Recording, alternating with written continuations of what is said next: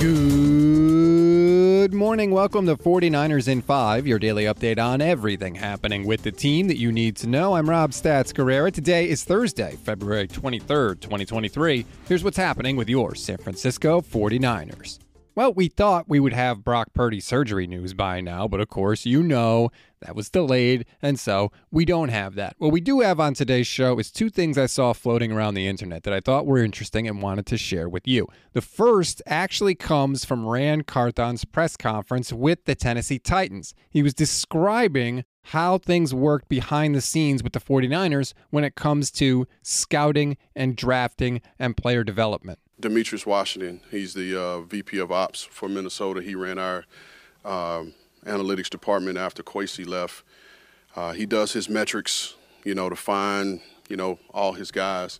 So he comes to me, he has a running back, and he's like, man, my numbers are telling me this is the best outside zone running back in the draft. He was like, but I'm not walking in there with Kyle with just this paper to say that. Can you watch this guy and see if you can confirm what the tape saw? And I watched the tape. That was my first exposure to the player, and I agreed with him. And then that player ended up being Elijah Mitchell that we took in the 6th round, which last year, if we don't have Elijah, we don't go on the run that we went on. And even added to that story, DeMeco Ryans, it was his first year as D coordinator, and that round, that pick was going to be his linebacker.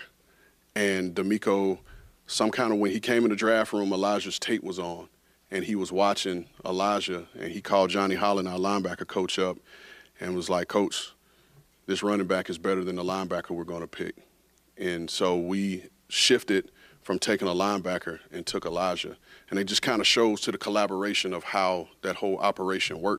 That's a fantastic story, and it just speaks to the tremendous team-first culture that the 49ers have in their building, right? Someone notices something, they take it to someone else because they value that person's expertise in addition to their own. Those two collaborate. If things match up, they bring it to someone else who brings it to someone else, and eventually it works its way up to Kyle Shanahan. And you even have guys on the opposite side of the ball potentially missing out on a player, and they're still on board. That's very, very difficult to do, to get everybody pulling in the same direction in an organization. And it's a credit to Kyle Shanahan and John Lynch and Ran Carthon and everybody that was involved in that story. It doesn't just happen. You can't take that for granted, right? And because it can work the opposite way, right? Holland could be mad that he's not getting a new linebacker. DeMeco Ryans could be mad for the same reason, especially with Elijah Mitchell's injury history, right? Guys start to resent it. The scouts feel like their work is not being valued. That can get ugly fast, but the 49ers don't have that. They have buy-in from players. They have buy-in from, obviously, the coaching staff behind the scenes, according to Ran Carthon.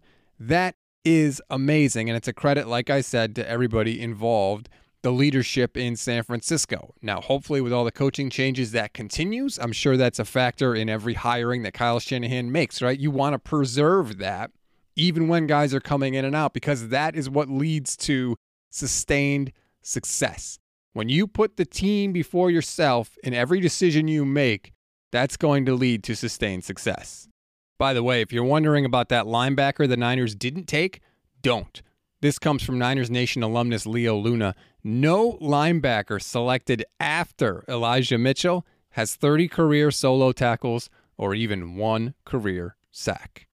The other thing I came across today that I thought you'd like to know kind of matches up with what I've been saying about Kyle Shanahan for a while. Football Outsiders released their list of the most aggressive head coaches in the NFL in 2022. Kyle Shanahan came in at number 19, which means only 13 other coaches were less aggressive than good old Kyle Shanahan last year.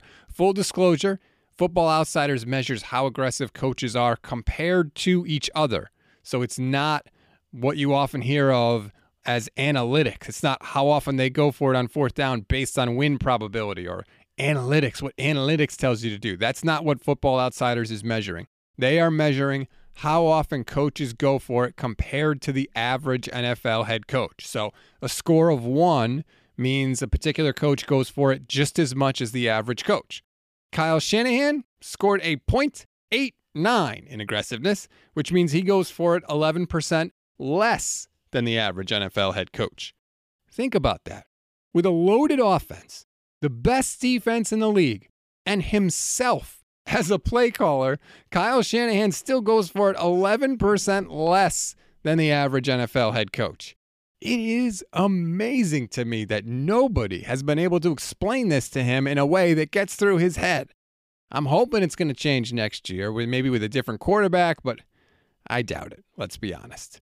If you're wondering, by the way, two other coaches that used to be assistants under Shanahan were at opposite ends of the list. Mike McDaniel in Miami was the second most aggressive coach in the league, and Robert Saleh with the Jets was at the bottom as the least aggressive coach in the NFL. We always give you one thing to read, one thing to watch, and one thing you might have missed. One thing to read on this Thursday, ESPN analysts made their early predictions for the 2023 season, including Super Bowl matchups. Of the 10 experts surveyed, 7 had the 49ers representing the NFC in the Super Bowl next season. Now, only one picked them to win it. That was Stephon Ubell, noted 49ers fan. But nonetheless, 70% of the people polled said the Niners are the best team in the NFC, and they don't even know who the quarterback is. One thing to watch, the Tennessee Titans released left tackle Taylor Lewan after 9 years with the team. Lewan is a 3-time Pro Bowler and says he will consider retiring. I wonder if he would also consider playing right tackle for the Niners next year. Is it worth exploring? Could be. Depends on what he wants to sign for. One thing you may have missed, Kelly Stafford, wife of Rams quarterback Matt Stafford, said on her podcast that after the Chiefs beat the Eagles in the Super Bowl, her husband turned to her and said, quote, "Don't worry, we're going to beat them in the Super Bowl next year." Matt, maybe try winning the NFC West first next year. Just a thought. That's a wrap on today's 49ers in 5. Please rate, review, and follow both the Gold Standard and Niners Nation podcast networks. Enjoy your Thursday, everybody. Stay tuned for the Gold Standard podcast with myself and Levin Black. That drops later today. I'm Rob Stats Guerrera. We'll talk tomorrow.